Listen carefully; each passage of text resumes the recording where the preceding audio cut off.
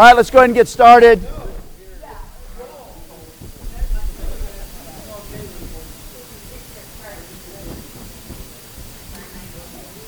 Let's go ahead and get started. All right, let's pray. Thank you, Father in heaven, for keeping us through the night. Thank you, Lord, for the rain you sent our way. Thank you for the snowstorm that came. Thank you, Lord, for your kindness to us. We pray for those that need us to pray for them, especially right now. I'm thinking about Natalie and others, Lord, who find themselves hit with COVID and the flu and other things. Lord, I pray that you be with them all and grant them recovery, a speedy recovery, grant them comfort in the midst of a uncomfortable ailment, and grant them to bounce back, Lord. Thank you that you hear us, that you care about us and our well-being. Lord, be with us now as we jump into this class and we move further on, and especially as we talk about hospice. We pray that you would guide us, and that we would be more thoughtful and be able to give wise counsel even to others, whether in our family or with friends. In Jesus' name, amen. So just a couple of things. Last week we didn't have copies of the DNR, but now there's 20 copies back there on the table. There's also a couple other paper copies from last week if you need those. There's also, I didn't print enough for everybody because I didn't think everybody would want one, but there's copies of the slides back there as well. This set of slides, we're going to talk about hospice, and some of you may want to look at those things and keep note of those. Plus, there's a great book back there, and it's called Mom, Dad, Can We Talk? And the subtitle is Helping Our Aging Parents with the Insight and Wisdom of Others. When I listened to this guy give this speech, this was years ago, he actually spoke, he was already in his 70s. He was the head of elder care at the Mayo Clinic. And so it was a great little talk on the book, and the idea was there are conversations you have to have with your aging parents, and it's filled with some funny stories. I mean, it's like the gal who had to have her car taken away from her because she was running into things, and so she happily gives her car keys to her family, and as soon as her family leaves, all delighted that they finally had that conversation, she calls the car dealer on the phone and says, bring me another car, and pays for the next car, right? Just funny. But the value of the book, I always recommend it, especially when someone is caring for members of their family that are getting older, but it's also for younger folks as well. All of us should probably read something like this, so we'll have to be able to know, oh, we need to have these conversations now, right? Like that one time my mom sent me in her car, and she started going down the checklist about the car and saying, here's the car, blah, blah, blah, and one day it'll be yours because you'll have to take the keys for me. And then she turned at me and she glared and she goes, and I will fight you tooth and nail, right? So she knew that conversation was coming. So, but the book is actually really beneficial, and there's copies back there. If you want to donate to those, just put those in the plastic box on the book table, because that's where these have been for the last couple of years. Okay? There we go. So, enough of all that. So we're getting into the series, this is, I think, part 6 into Before It's Time, considerations as the end gets near. We're answering questions. We've been answering several of these. Are we to do everything it takes or costs to live as long as possible? Is there time to refuse life-sustaining treatment? We looked at advance directives and DNR and do not intubate last 2 weeks. And now we're moving into these other questions. What is the role of hospice? Does it mean we're giving up? Why is getting our house in order, 2 Kings 20 verse 1, an important action before we're gone? Is cremation right or sinful? Should Christians do a church funeral or a funeral home memorial service? And what does a Christian funeral and burial mean? So we're moving into this part here. And specifically, we're not going to answer this one necessarily, the second one, why is getting our house in order today, though this is actually a part of that. But we're going to look at what's the role of hospice and does it mean that we're giving up, okay? And I use that phrase because I actually have heard people say that many times. I don't want to go in a hospital. I don't want my son to go in a hospice or my wife to go in a hospice because it means we're giving up, okay? And so that's why I put that on there. So I want to talk about hospice today. But before we do, I want to do a video from Catherine Butler. We've been watching some of hers. And you might want some Kleenex. I assume that we will probably cry as we get to the end. It's only about 4.5 minutes, okay? And so, can you hit that light?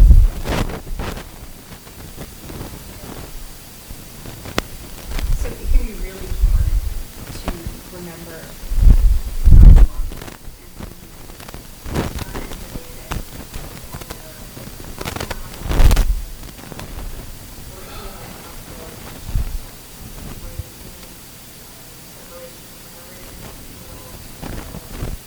or even if you're a loved one, or even be worried about someone. It can be really, really difficult. But we see from Scripture that God is there throughout all those moments, and that His love for us doesn't change from all those moments. And when we really dive into Scripture and realize that He is merciful and that His steadfast love for us never ceases, then when we observe these things that are happening in our world, we can pick up over and over. And it doesn't discount the tragedy. What we see is that we can still see His grace and love. And one instance that I particularly is a vision that I get shortly after I from we were down there in the ICU for months. And anyone who's had any experience in ICU, they tell you that after a few weeks, you can do some really life-saving things, but the longer you're in ICU, the higher the risk is of developing more complications.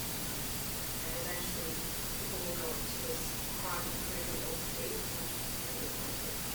and he's been in months, and so he's very involved in that process.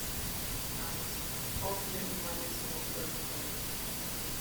And his wife had been by his side throughout this entire ordeal, and we knew him from the same day beforehand. And the role of him, the talk to him, was fascinating between all the different emotional states he was at. He's still at other things, she is other things, angry at us, of course, all these things. And then one evening, he had an event that was very clear about his spirit. And I called her and said, we've had conversations with so many people before. She's the discipline, and she could talk from her face. And she said, how much fun do I have? And I said, you just come in and play with her. She said, well, I'm happy to talk to you. So, here's nurse now, and try the next half hour to be alive. We got custody of the medications, and she was done later, and we reached a point of time where we could do nothing more. And his oxygen level was hovering about 70, which is not pattern for me. And there was nothing we could do. We looked at each other, and I just said, well, please help me to hold on a little bit longer until his wife can get here. Please just let them have one more moment. And I just pray that somehow he would work wonders and the traffic would park, like the Red Sea for the staff, and let it come through. Come along out of it. And we kept waiting for the alarm to sound. And for the part taking the platform. And it did. And the nurses looked at each other and just to disbelief. It recovered with an oxygen saturation of about 70%. His wife finally arrived with her coat still up to her chin and boxed in the way. And rushed into the room. And the moment she held his hand, she gasped. And that's the sorrow that he had to endure all this. But that was much more clear. And that God, because he is so gracious and so merciful, gave them the mercy of one last method, so that when he crossed over that threshold, just as she bent in with him, with every night she would be with him in that night. And so you see that he wants something, but you also see his righteousness and mercy. And you can't help but be lost.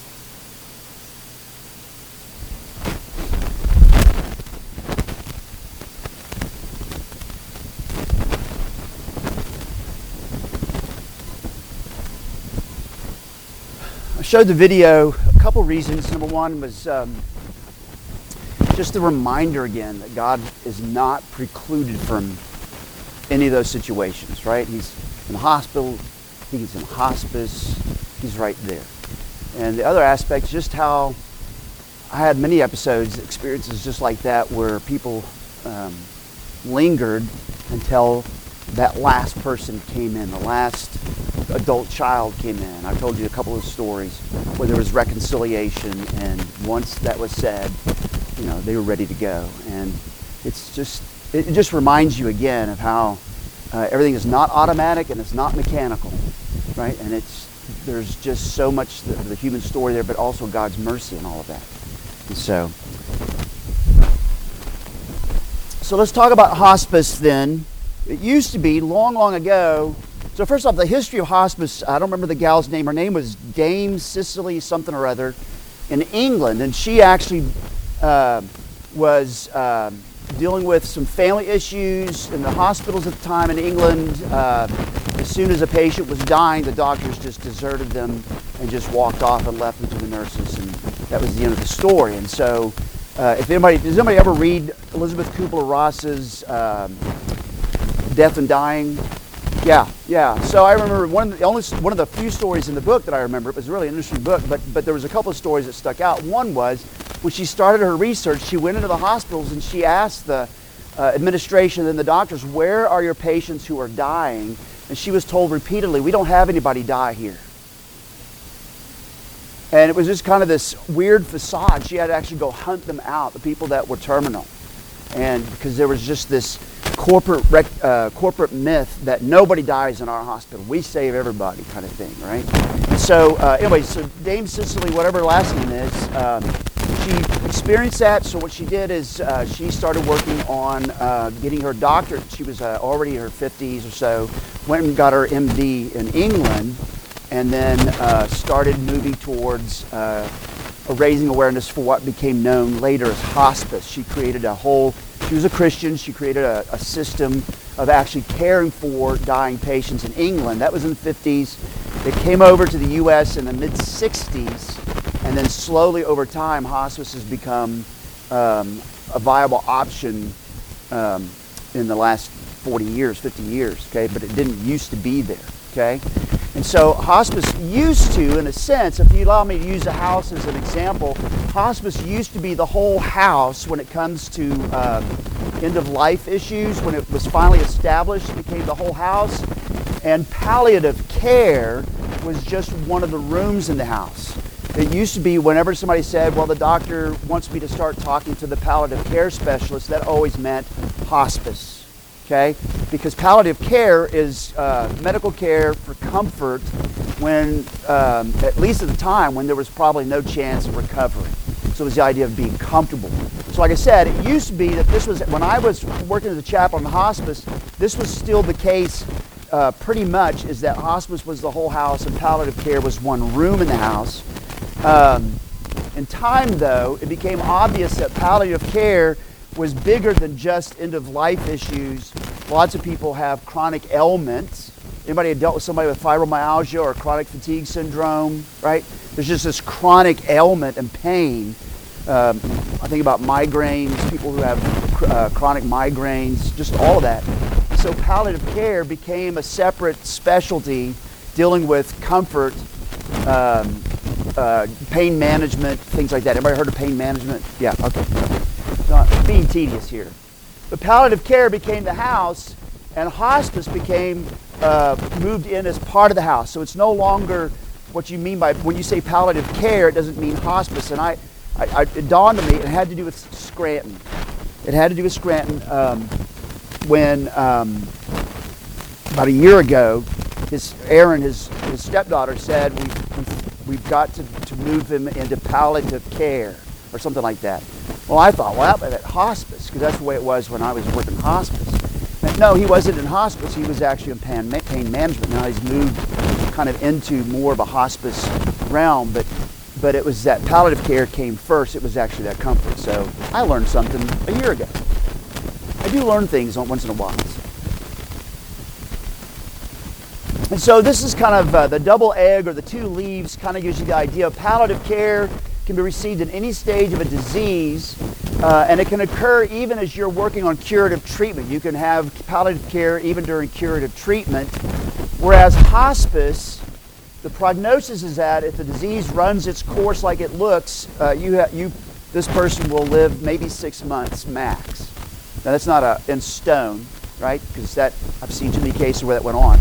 But that's how you get into hospice care. Part of it is the prognosis is 6 months or less, and you're no longer doing curative treatment. So that's palliative care. You can be doing curative treatment. Hospice, you can't be doing curative treatment. You've moved to care, not the curative, okay? The two meet kind of in the middle. Optimize comfort, reduce stress, provide emotional and spiritual support, and relieve symptoms. I just want to try to help you get the sense of where these two are at. So if you hear somebody say something about palliative care, you know that doesn't necessarily mean hospice, etc., right? And if you have any questions, just ask, and I'll turn everything over to Sue Ann because she's back there. So here's another way to look at it: is palliative care is this bigger egg, living with a life-limiting illness, with any prognosis. Symptom management, it deals with symptom management, maximizing quality of life. Palliative or chemotherapy, radiotherapy, palliative surgery, which is comfort surgery, maximizing community support, psychosocial support. And that's the palliative care is the bigger egg, and then inside of that comes the hospice part. And so this moves into the condition is not curative, weeks to months to live, symptom management, still the same thing, symptom management, spiritual care, psychosocial support, and then you come to the very last part, the inner egg here. For terminal care, there's only days or hours left of life and so forth. Does that picture help kind of see the big scheme? Okay. Oh, you've got it in your handout. If you pick up that handout, you'll have your own special copy. I'll even autograph it for you, though I didn't make the picture. Okay. I stole these off all online. Yes. So this is all this stuff is I've got a lot of this stuff I just pulled offline. In fact, I'm going to get into something I took from Integris Hospice here in just a minute, which was really helpful. So, any questions about up to this point? Seeing none. So this part I got from Integris Hospice. I just cut and paste and put them in. Okay, and I'll give you, if you get the handout, you actually have the website if you need to go to that website and go look at this, and it gets into more details. It even has a page where it gets into the history of hospice, which is interesting on its own. So hospice care is a specific type of palliative care regulated by Medicare for patients who have 6 months or less to live. That's the prognosis. It looks like it could be 6 months or less. Hospice care is appropriate when the focus of treatment becomes comfort instead of curative. Okay, so if you're in hospice and something miraculous happens and that cancer all of a sudden just disappears. Okay, we had a young 5-year-old who had sinus cancer. It was a heartbreaking story, but anyways, she lost her sight. But somewhere in there was enough. We had several churches praying for her. Our church was praying for her. We didn't violate HIPAA law, by the way, but we were praying for her. There were several other churches praying for her, and all of a sudden the pain went away. They had to pull her out of hospice care, to take her back to the doctors to go get the MRI or whatever, look for the tumor. The tumor was gone. And so she was then moved out of hospice care permanently at that point. And so that's what would have to happen if something goes on and you think maybe there's a chance for cure, then you have to move out of hospice to do it. Does that make sense? When curative treatment is no longer available, hospice can be a beneficial care option for patients and a tremendous source of emotional and physical support for their families. And it is, the nurses, it's a different, not that nurses are cold, they're not cold, but when it comes to hospice, they're just hypersensitive to what they're doing. And so I watched more nurses, talk openly about their faith. Who cares what else is going on? They talk about their faith. They would talk, I don't know, it was just really touching. And to watch them, they cry just like their patients' families crying. I mean, they're just into it. It's really very intense. And then there's almost all hospices have chaplains, besides social workers, just everything you can think of to try to help. And then, of course, there's a doctor or two on the staff that deal with this. But the 6 months or less is not written in stone, in the sense that just because somebody goes in hospice doesn't mean they're only going to make it 6 months max. Like I had one patient who the disease, he should be gone in 6 months. He'd been in hospice 8 years. It was the weirdest thing, right? Yeah, well, no, they didn't. But he was an honorary guy, so I think they were probably thinking, well, Lord, if there was one person you could take a little sooner. But I watched people with COPD and emphysema who were, oxygen deprived, and then as soon as they came into hospice and the care they were getting, all of a sudden they were relaxed and able to breathe, and they would outlive the prognosis, maybe an extra 2 months or 3 months or a little bit longer. And so the 6 months is not a death sentence. It's just what it looks like. The doctor's professional opinion, what it looks like is if this disease runs its course, you probably have 6 months max. Does that make sense?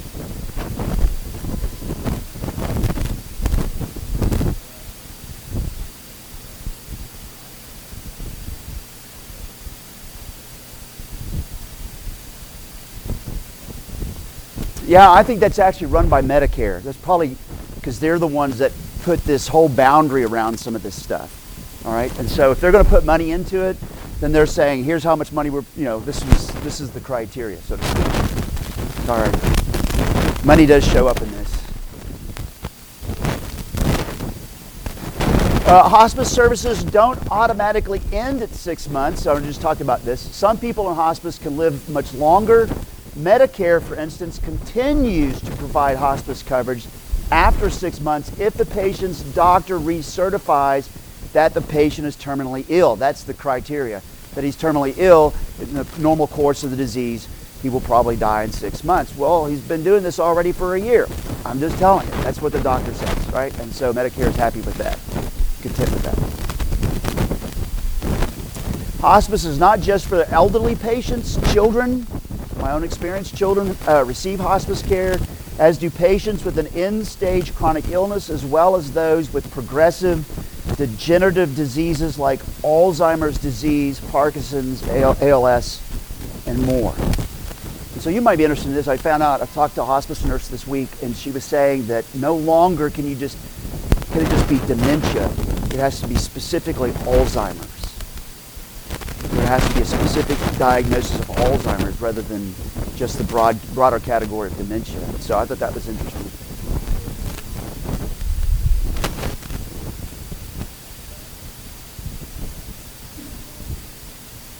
Yeah. I mean, it would have to be something that was definitely terminal in a sense, right? Yeah. So, yes.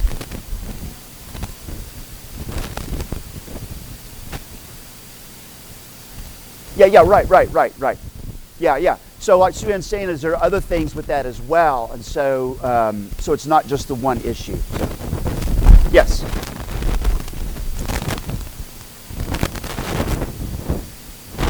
You have the power. There we go. The force is not strong with this one. So hospice's goal is to make the patient as comfortable as possible by focusing on three related aspects: the physical, emotional, and spiritual well-being of the patient. Hospice counseling also helps patients and families come to terms with the process and gives them a support network. Hospice usually has support groups for after the loved one has died. They have an ongoing support. I mean, it's a bigger deal than just this person is dying, right? So there's actually grief care, things like that afterwards, and I really do appreciate that. But they work at several different angles all at the same time, and because of that, you hear nurses giving you, talking, arm around you, sitting down with you, weeping with you at times, things like that. I mean, you just have all of this going on. And sometimes with hospice, I think, is Lori in here?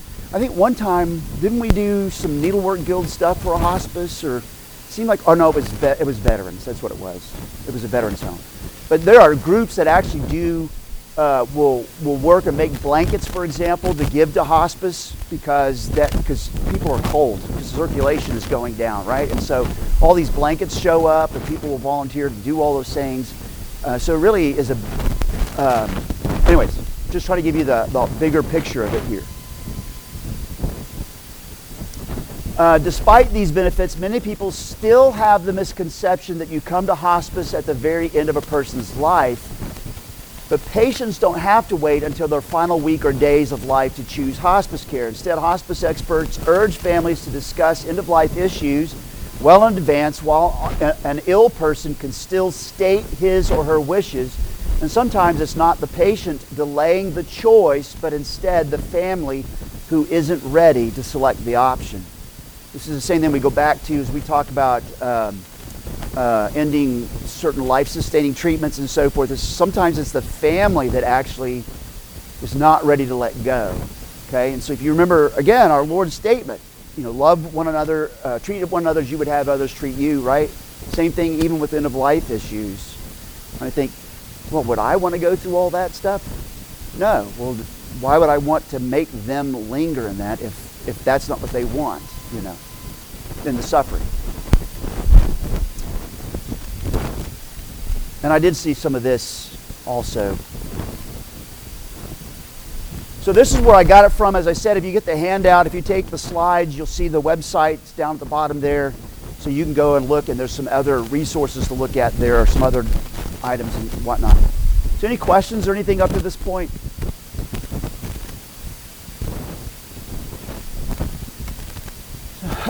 So there are three normal types of hospice care. There's the in the hospital hospice care. I remember in Midland, Midland Hospital actually finally set up a wing that was just hospice care in the hospital. That was new in 2005. They didn't have a hospice section in the hospital at the time, and so they started having a hospice section in the hospital. So you'll run across that at times, right? And then there's also inpatient hospices that are called hospice house or hospice facilities of various kinds, and those will be places where, and they're used for several reasons. They're beneficial on several different levels. It may be that you're coming out of the hospital, the family is incapable because nobody has the physical ability to actually help the one who's dying in some way, and so the hospice house is a good choice. It could be that you're the caregiver. So let's say that Jonelle is taking care of Scott as he's coming to the end. Well, Jonelle's exhausted, right? Maybe she has momentary health issues or something. She may end up having Scott go to the hospice house just so she can have a reprieve. There's actually a limit. It's like if you do that, there's like 8 days or something like that. You can stay in the hospice house and give you a break, right? And so that's part of that multiple levels of care, right? And so there's different reasons for a hospice house, but that's one of the areas of treatment or care is in a hospice facility. And then in home, surrounded by loved ones. I think that's really important to keep in mind, is that it used to be all of our great-grandparents died usually at home, surrounded by their kids, aunts and uncles, in-laws and outlaws, everybody they could ever want to be surrounded by, right? And then as time has gone by, we've moved it more institutional. We're surrounded by machines and white rooms and cold floors. That's why you get those cool socks with the little rubber things on the bottom because of cold feet, right? Yeah. Steve's got a collection, by the way. That's what they decorate the Christmas tree with, is the different colored socks he got every time he went in. Yeah. Anyways, it used to be, yes.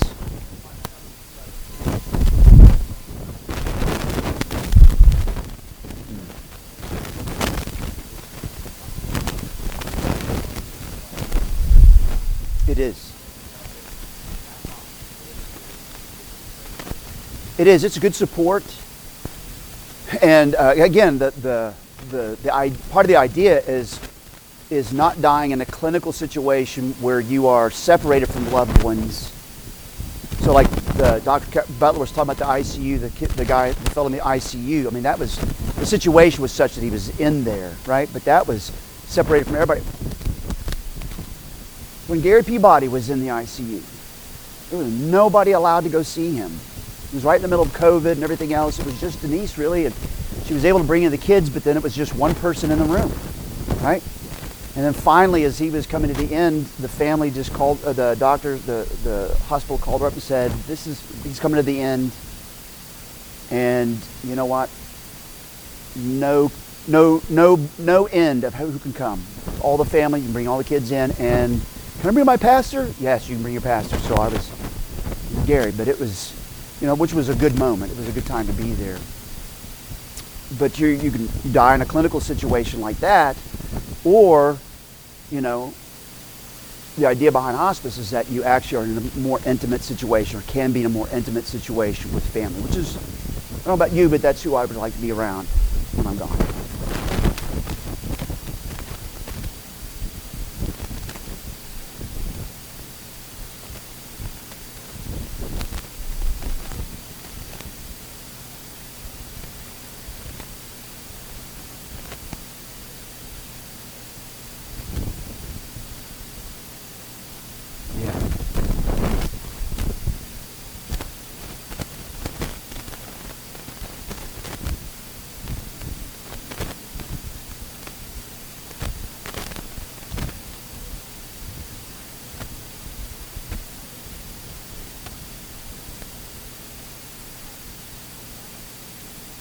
Yeah. Yeah. Nice phrase. Moose, did you have hospice with your family as they were? Yeah. Yeah. Mm-hmm.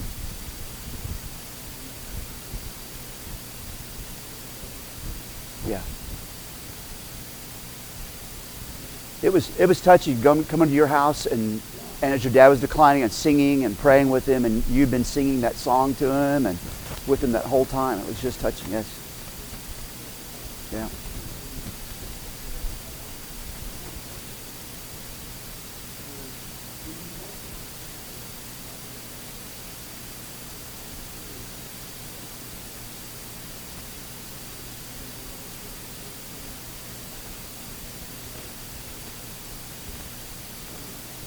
Mm-hmm.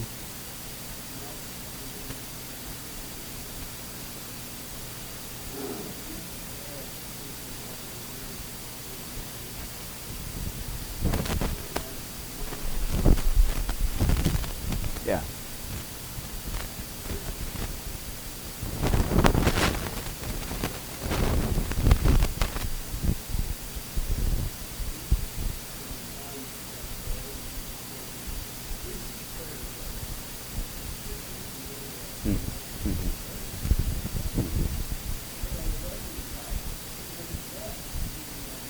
Mm-hmm.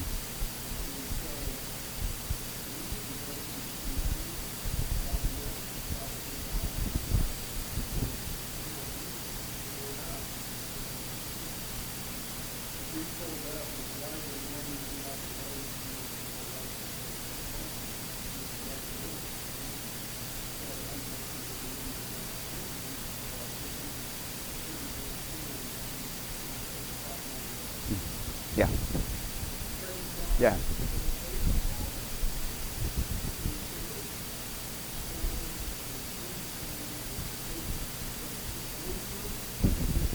Right. Right. Right. Right. Right.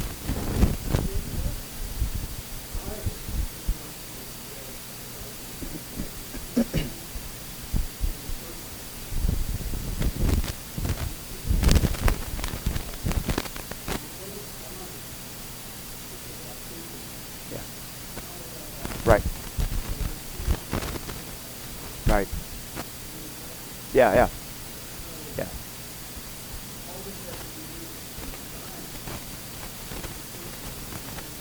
Yeah. Right. Right.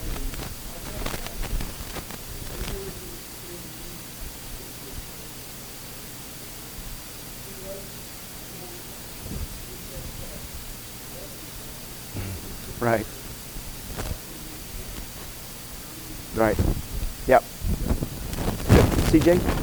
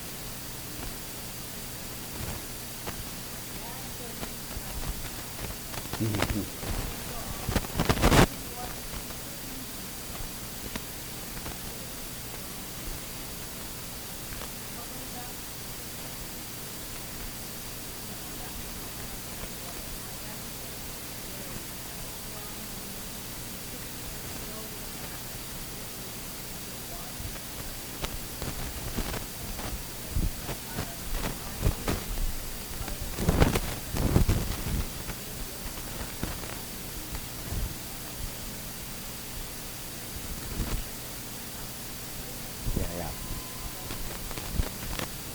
Yeah. Yeah. Right. And it is hard. And you need to remember if that when it comes to this point, like for example, if you have somebody with COPD and emphysema, there's some kind of nerve-rattling things that happen. I mean, they're oxygen deprived. There'll be a lot of thrashing at times, and it's not guppy breathing. It's not that they're, you know, I remember going to in my first congregation, going to a guy who was in the hospital, and his family was just traumatized because he was restless trying to breathe, and he was in a coma. He was tossing back and forth. And they said, is dad not ready to go? Is he not right with Jesus? Is that why this is happening? No, he can't breathe. He's like a drowning man. Oh, that's what it is, you know. And so, yeah.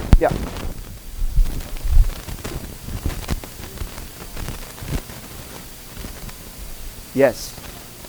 Yeah. Yeah. Mm-hmm. Yeah. Yeah.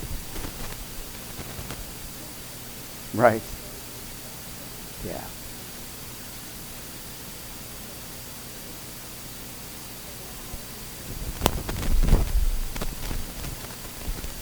Yeah. Yeah.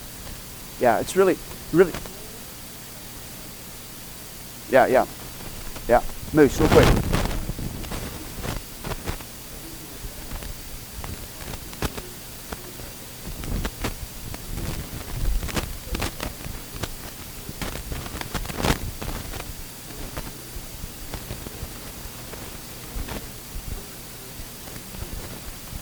Yes. Yes.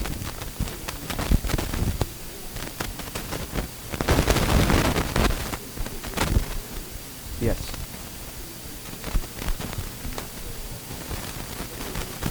Yeah. Yeah. Yeah. And I think that's important to remember because there is an extra. I mean, there's morphine that's used, and what are some of the other painkillers? Ativan, and so, huh? Fentanyl. Oh my goodness. So fentanyl, but they're used with a terminal patient, right? And so they're not killing them; they're giving them comfort. And sometimes people who've been in the medical community, I mean, I've seen this happen. Who, like you were talking about with Lisa, her experience, they see this. Well, they know that this is not good in those situations, but this is a different situation, and so they're not killing them; they're giving them comfort. Okay, as they go to the end.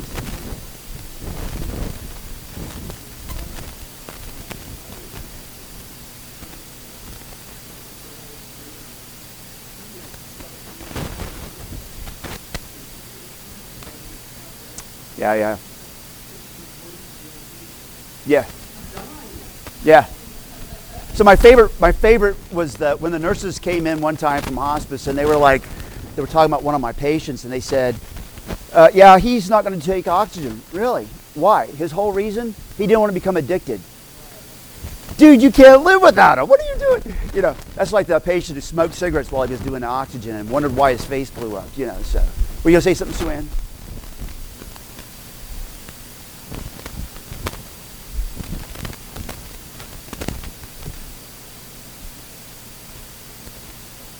Yeah, yeah, right.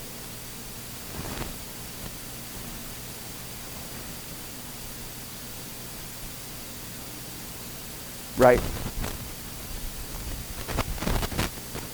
Yeah. Yeah. Yep. Yep. Yep. Absolutely. And so hospice is not about giving up. If you get nothing else out of the class, hospice is not about giving up. It's not about speeding up the end.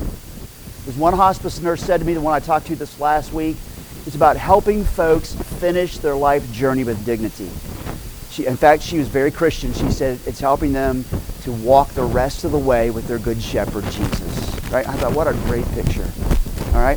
And so it's not about giving up. And hospice is regulated by Medicare, which means there are criteria that must be met even to come into a hospice care. There's actually there's certain criteria you've got to meet and so forth. But I'm just letting you know that just so you'll have the information. Here's some of the history. Hospice, I already gave you the history back. It started in the 1950s, and you can see more of that if you go look it up. So we're kind of wrapping up at the end, but before I get to this last part, is there any other questions or anything? Yes, ma'am.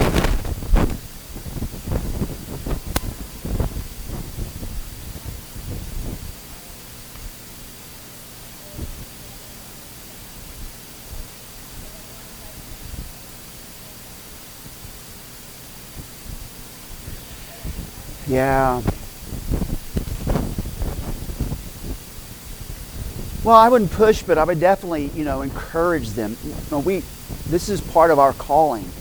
We care for you at the end. Others care for us at the end. It's fitting for us to be here. And of course, if they at the end say, "Still don't want you here," then you're kind of stuck, right? Because at the end there. But that's what you would encourage. I think you would just continue to encourage it. And I think most people want it, even with a little resistance, they want it.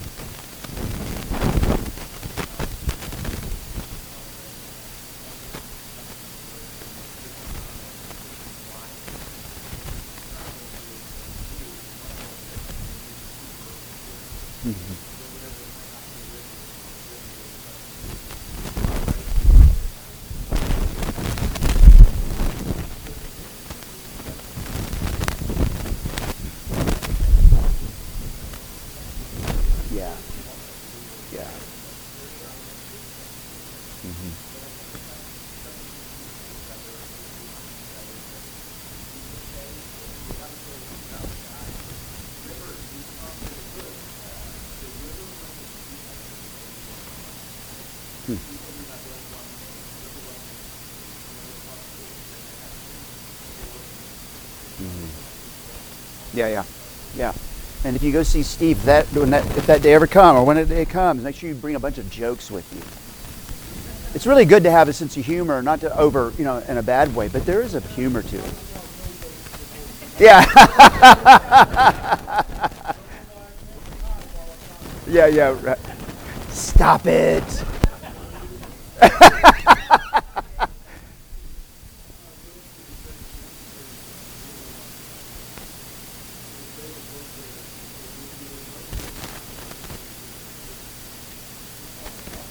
Yes.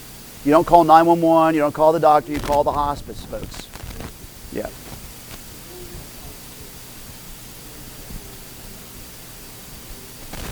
Yeah. Yeah. Yeah. They'll walk you through all that.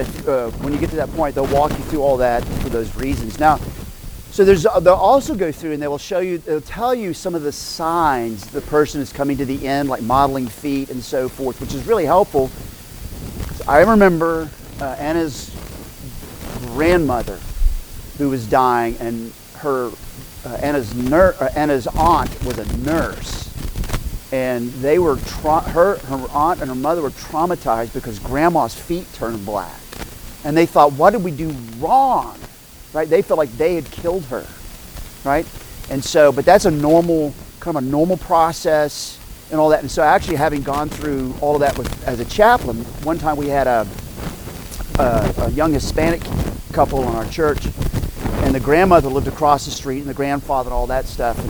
And I get this phone call that grandma had died. Well, grandma had never been to our church, and they all spoke Spanish, and I didn't speak. I'm a gringo. I don't know any Spanish, right? And so, but she had died, and the grandfather was traumatized or was upset, and all the family was there. It was a large, large family. And so James was his name. He asked me to come and see the family. So I go over there, and I walk into this beautifully big Hispanic hacienda kind of house, you know, in this side of town. And I walk in, and all the family is like at the front of the house, and they're all talking to each other, but they're like avoiding the back of the house. And so I go, well, so I asked, where's Grandma? Well, she's back there. Okay. So I walk back, and they all start following me. It's like a chicken with their little chicks. They all start following me. What's he going to do? And I walk back there, and Grandma's clearly gone, right? So all the signs were there, the modeled feet and everything. She's clearly gone. And so what was amazing with them is they all avoided Grandma. And I walked up to Grandma, and I patted Grandma's hand, which was cold as ice at this point, and then I said, I'm going to pray for Grandma. And they immediately all started coming around Grandma, and I started praying. I didn't pray for Grandma, excuse me. Let's pray. And so we prayed. They all started gathering around. They started touching Grandma. It was like the ice was broken, right? Not afraid. This is normal. This looks normal for this situation. And it just melted their hearts, right? And it melted the room and the house. It just got warm, and they began to weep and cry for Grandma. And it was perfect. But they were all avoiding because she had all those typical discolorations that came with it. Anyways, so they will educate you quite a bit. I mean, not school education, but you'll get some good stuff that you can use that will be really helpful.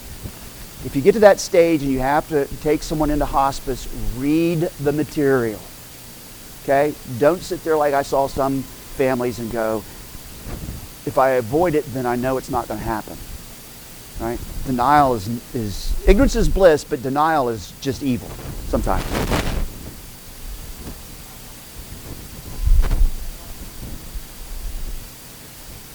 Yeah.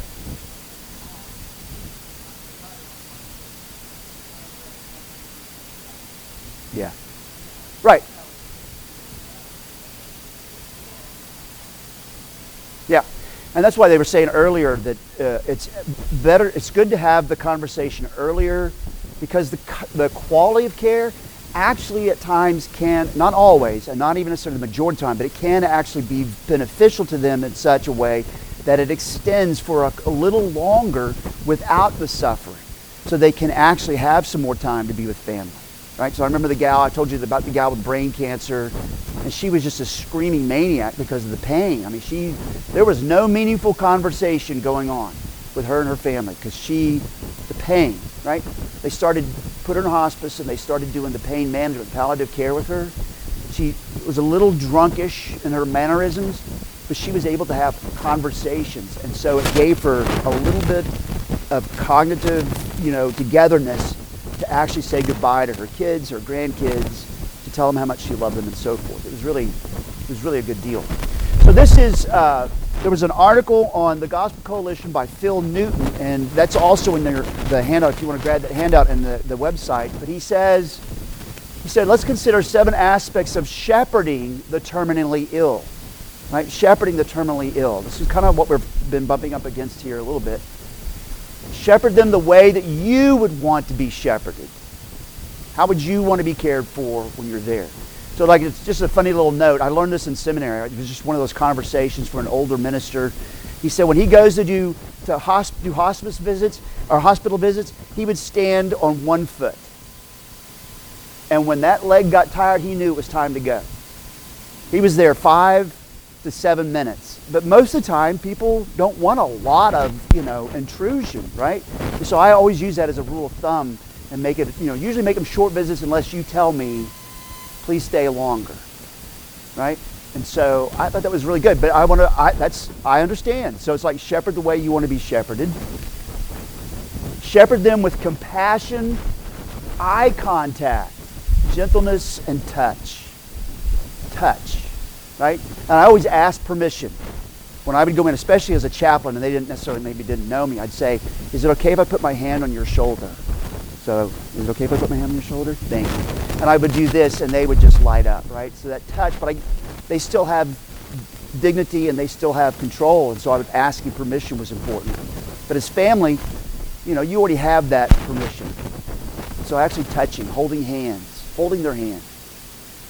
Even at the very end, holding their hand, right?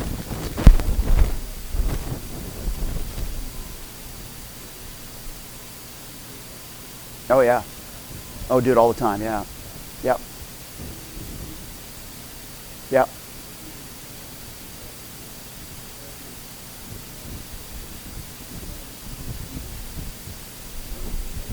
Yep.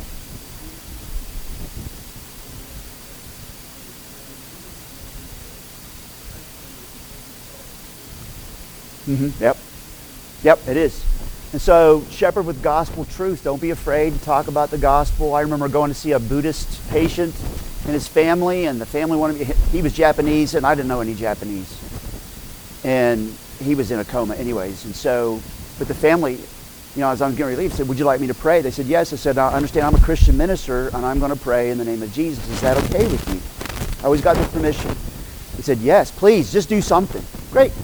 And so, able to do that, left them some scripture, things like that. But you're just shepherd with gospel truth. Remind them who Jesus is and what he has done, is doing, and will do for his people. Shepherd them with a view to eternity, with hope fixed on Christ. Shepherd them toward assurance of salvation. You believe in Jesus? I remember one of the ladies in my first church, she was becoming non-communicative, and her family was uncertain if she was a Christian. I was pretty certain, but she had never just come right out and said it to me. She was a member of the church, but that doesn't mean, it means things. But anyways, you got it. Anyway. So I went to go see her. She was in the hospital. I knew it was coming to the end, and I just looked at her and I said, I was talking to her because she was not able to talk to me. And I finally said, our only hope is Jesus, that we trust in Jesus. He makes us right with God. He will carry us in. Do you trust in Jesus? And she grabbed my hand, this little bitty frail matron grabbed my hand and pulled herself up, and all she said was, yes! And I said, you can go in peace. The Lord is on your side. He's with you, right? So that shepherding with assurance of salvation. Shepherd them toward joy in God's sovereignty. And then shepherd them with scripture-soaked prayers. This goes with what you were talking about a minute ago. With good hymnody. Woo!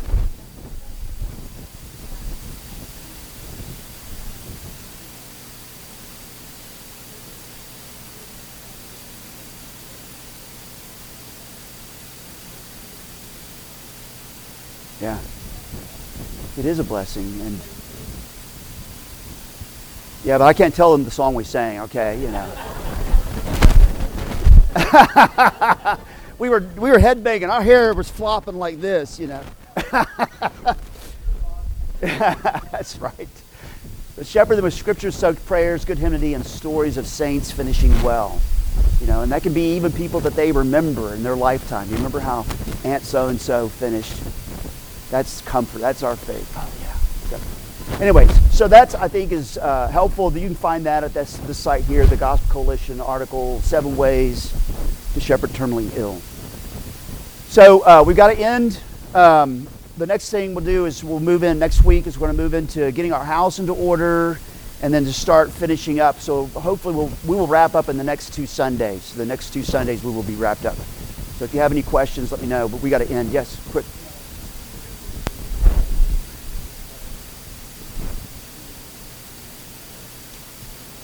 Yeah.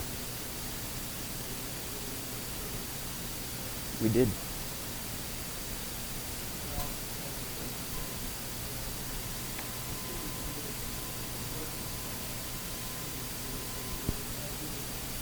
Yeah. Thank you. All right, let's pray. Thank you, Lord God in heaven, that death is not the final voice. Death is not the end of all things. You are the final voice. And you spoke about death by raising your Son from the dead, who's no longer subject to misery or mortality. And united to him, life is our inheritance. And so, Lord, we face death. There's still concerns and still sometimes worries, but yet we can face with faith. We can face with confidence in you. Help us to be able to shepherd and care for others when they move into this moment with the compassion that we would like to be shown as well. And I pray that all of us would be a witness of your great glory and of your gospel and of your grace in Jesus Christ to those around us and our family and our friends who maybe are moving into the stages of those final days. Lord, bless us now as we get ready to enter into the great assembly, and fill us with your Spirit and lift our hearts, and may we be reminded again of how great you are. In Jesus' name, amen.